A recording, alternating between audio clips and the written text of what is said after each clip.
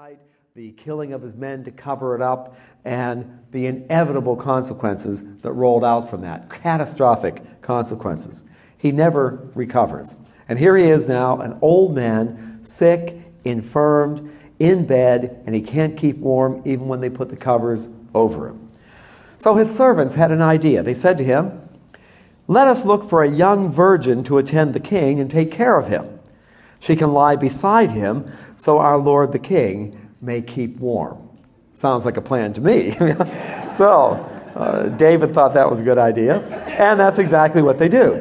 They have a beauty contest, if you will, and throughout the whole land, all the most beautiful young girls in the land, one is chosen to be this girl. At verse 3, they searched throughout Israel for a beautiful girl, and they found Abishag, a Shunammite, and brought her to the king.